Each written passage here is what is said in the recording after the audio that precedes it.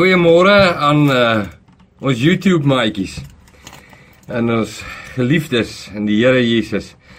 Hier is nou nie 'n gewone Vita Day video nie. Ons het verlede donderdag aand woordskool gehad en toe die kamera se battery net op ons ingegee hier op die laaste oomblik.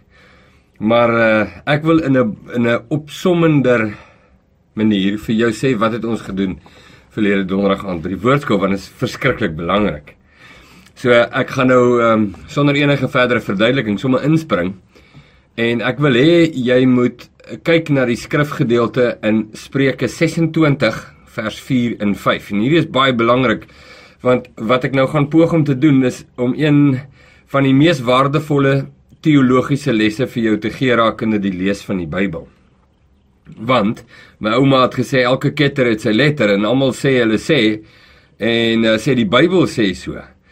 En mens kan baie keer verkeerde goed sê die Bybel sê sis en so en dan is dit nie waar nie en uit baie opregtheid, jy weet.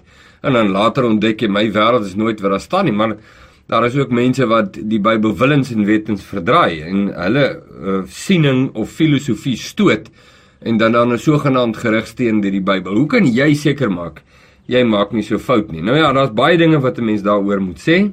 Maar ek wil vir jou 'n stukkie gereedskap in die hand gee, sommer in jou eie lees van die Bybel en jou verhouding met Jesus oor wat jy kan doen. Goed, so terug na Spreuke 26 vers 4 en 5. Nou, vers 4 sê, antwoord 'n dwaas nie na sy dwaasheid of 'n sot na sy sotheid nie, sodat jy nie net soos hy sal word nie. En die volgende versie sê, antwoord 'n sot na sy sotheid, sodat hy nie wys sal word in sy eie oë nie. Het jy hom? Ek weet nie of jy dit al ooit raak gelees het nie. Maar al het twee versies reg langs mekaar en dit lyk asof hulle mekaar direk en lynreg weerspreek. Die een sê, moenie 'n sot antwoord na sy sotheid nie. Die ander een sê, antwoord 'n sot na sy sotheid. Nou het ek vir jou 3 vrae. 1.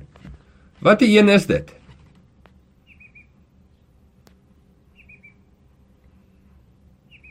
Vers 4 of 5? Nou die meeste mense sê, nadat hulle so 'n bietjie oor die skok van die oënskynlike paradoks kom, sê, nee, dis al twee. Hoe bedoel meneer nou? Hoe bedoel jy dis al twee? Jy nou raak toe nog as vieserig vir my en sê, man, dit staan in die Bybel, vat dit soos dit is. Ek sê, ja, ek wil net hê jy moet dink daaroor. Dink daaroor. Die een sê moenie, die ander een sê moet. Jy sê dis al twee. Hoe verduidelik jy dit? Ek stem met jou saam, dit is al twee.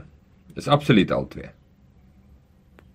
En jy het nodig om die een in die lig van die ander een te verduidelik. Jy het nodig om te verstaan hoe die skrif werk en wat die boodskap van die skrif is. En dit toe te pas soos wat die skrif bepaal. Weerspreek die Bybel homself? Die antwoord is nee. Lyk dit so? Ja, dit lyk so. Wat sal jy sê as ek vers 4 vat en ek maak 'n preek rondom vers 4 en ek gebruik vers 4 om vers 5 te kanselleer? Wat sal jou idee wees daarvan? Ek maak 'n preek oor moenie 'n sot antwoord na sy sotheid nie, sodat jy nie net soos hy word nie. Jy moenie dit doen nie, jy moet in geen omstandighede dit doen nie, nooit moet jy dit doen nie, en dis wat dit beteken, die woord sê moenie dit doen nie, en daarmee kanselleer ek vers 5 heeltemal uit. En kan selfs so ver gaan as om te sê, maar die mense wat vers 5 sê, is in die dwaaling, hulle doen dit nie reg nie. En jy sal dalk vir my sê, hopelik sal jy vir my sê, nee, jy kan nie dit doen nie. Jy kan nie die een vers gebruik om die ander vers te kanselleer nie. Jy moet al twee vat. Jy moet al twee verstaan hoekom dit gesê is, die agtergrond, die boodskap daarvan en hoe die twee oënskynlike teenstrydighede by mekaar aanpas, nie mekaar uitkanselleer nie. Nou, gegee wat dat 'n mens nou seker hierdie stukkie gereedskap wat ek nou vir jou gee, ook uit verband uit kan ruk en dit nou weer heeltemal weer doei kan toe vat. As jy nou net hou by die riglyne gegee, binne maat en verantwoordelikheid, dan het jy regtig iets kosbaar in die Bybel, oor hoe om die Bybel te lees. Net in daardie paar vrae rondom Spreuke 26 vers 4 en 5. Kom ek gee vir jou 'n toepassing, dat jy net kan sien die implikasies daarvan. Paulus sê, ons is gered alleenlik deur geloof en nie deur werke nie. En Jakobus sê, geloof sonder werke is dood.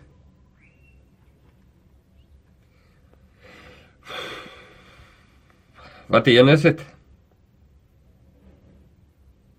As jou antwoord is, al twee, sê jy al klaar iets verskillend van wat baie populêre predikers preek. Nommer 1. Nommer 2, as jy nog steeds sê die Bybel weerspreek homself nie, is jy op 'n goeie vaste plek.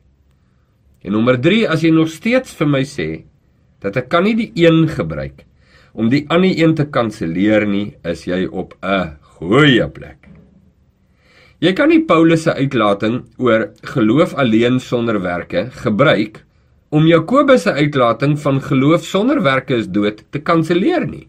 Jy kan nie. Jy moet, net soos in Spreuke 26 vers 4 en 5, al twee sê. Jy moet al twee gebruik. Jy moet al twee verstaan. Jy moet die een in die lig van die ander een verduidelik. Hier's nog een. Romeine 5 vers 19 sê, Jesus se gehoorsaamheid is vir ons gereken tot gehoorsaamheid. Nou, ekskuus, ek verhaal dit nou eintlik baie los aan. Dis nie regtig wat daar staan nie, maar dis wat dit lyk daar staan. En daar staan 'n element daarvan in Romeine 5 vers 19. Maar wat maak jy met al die skrifgedeeltes wat sê jy moet gehoorsaam wees? So, wat is dit nou? Jesus se gehoorsaamheid of my gehoorsaamheid? Jy kan nie die een gebruik om die ander te kanselleer nie. Jy kan nie.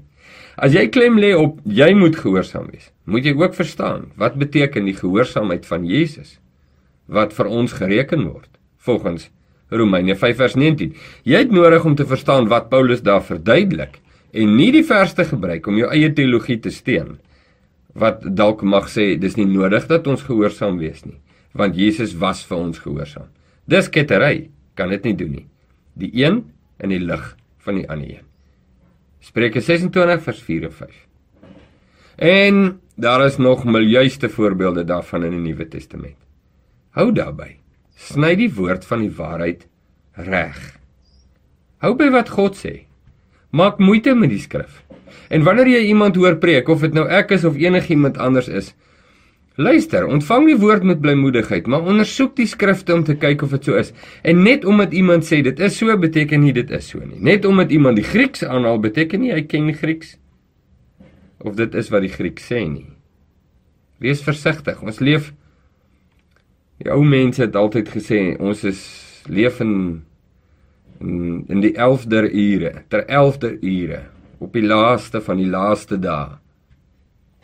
Maar ek kan nie uitsprake gee nie, ek weet nie wanneer Jesus terugkom nie, maar kan vir jou sê, is die laaste dae. Die skrif is daar baie duidelik. Die laaste dae het begin met die opstanding van Jesus. En dit kan enige oomblik eindig. Jesus kan enige oomblik kom, of ek kan enige oomblik sterwe. Wees versigtig. Ons leef in 'n gevaarlike tyd. Nie net vir ons liggaamlike veiligheid nie, maar definitief. En veral vir ons geestelike veiligheid. Daar is soveel filosofe en filosofie wat die rond te doen en leringe. Dis nie nuut nie, dit kom al so, dis so oud soos die evangelie self. Paulus sê dat ons kan opgroei in die volle mate van die grootte van Christus, dat ons nie sal word soos golwe van die see wat deur elke wind van lering heen en weer gedryf word nie. Dis 'n baie werklike gevaar. Jy het nodig, ek het nodig om ons harte te bewaar en te bewaak. Sê wat God sê. Ken die skrif. Laaste gedagte. Ek wil net sê, in hierdie era waarin ons nou bly, is 'n slegte tyd vir gelowiges. En ek bedoel dit in verskillende fasette, maar die een wat ek nou in gedagte het, is om te sê, gelowiges ken nie meer die Bybel nie, ken nie die skrif nie. Ons is heeltemal tevrede dat iemand die Bybel vir ons kou, en dan sy gekoude weergawe vir ons terugspoeg, en ons eet dit, en daarmee is ons tevrede. As ek nou maar net dink aan in die ou dae, dekades en dekades gelede, miskien selfs 'n eeu of wat, As ek net dink aan die Afrikaanse kultuur, en die Afrikaanse kultuur is geensins heilig, of jy weet, die kultuur om na te volg nie. Ek bedoel maar net, een element van die Afrikaanse kultuur van lank gelede was, die mense het tyd gemaak met die woord. Daar was boeke vat in die aande, hulle het, Sondagskool het bestaan uit versies resiteer en die woord ken. Dis lank al verby, mense vat nie eers meer Bybels kerk toe nie, ons is tevrede met dit wat hulle daar op die dataprojektor gooi, die skrifte vandag is dit, ons lees dit daar, slegte gewoonte. En ek wil jou ernstig vermaan, kom weg daarvan, leer die woord, memoriseer dit, resiteer dit, oordink dit, mediteer dit, ondersoek dit, vra, honderde vra moeilike vrae. Onthou, die Bybel weerspreek homself nie. Moenie die een skrif gebruik om die ander een te kanselleer nie. Soek die antwoord, waarin albei waar is. Dis kosbaar nie.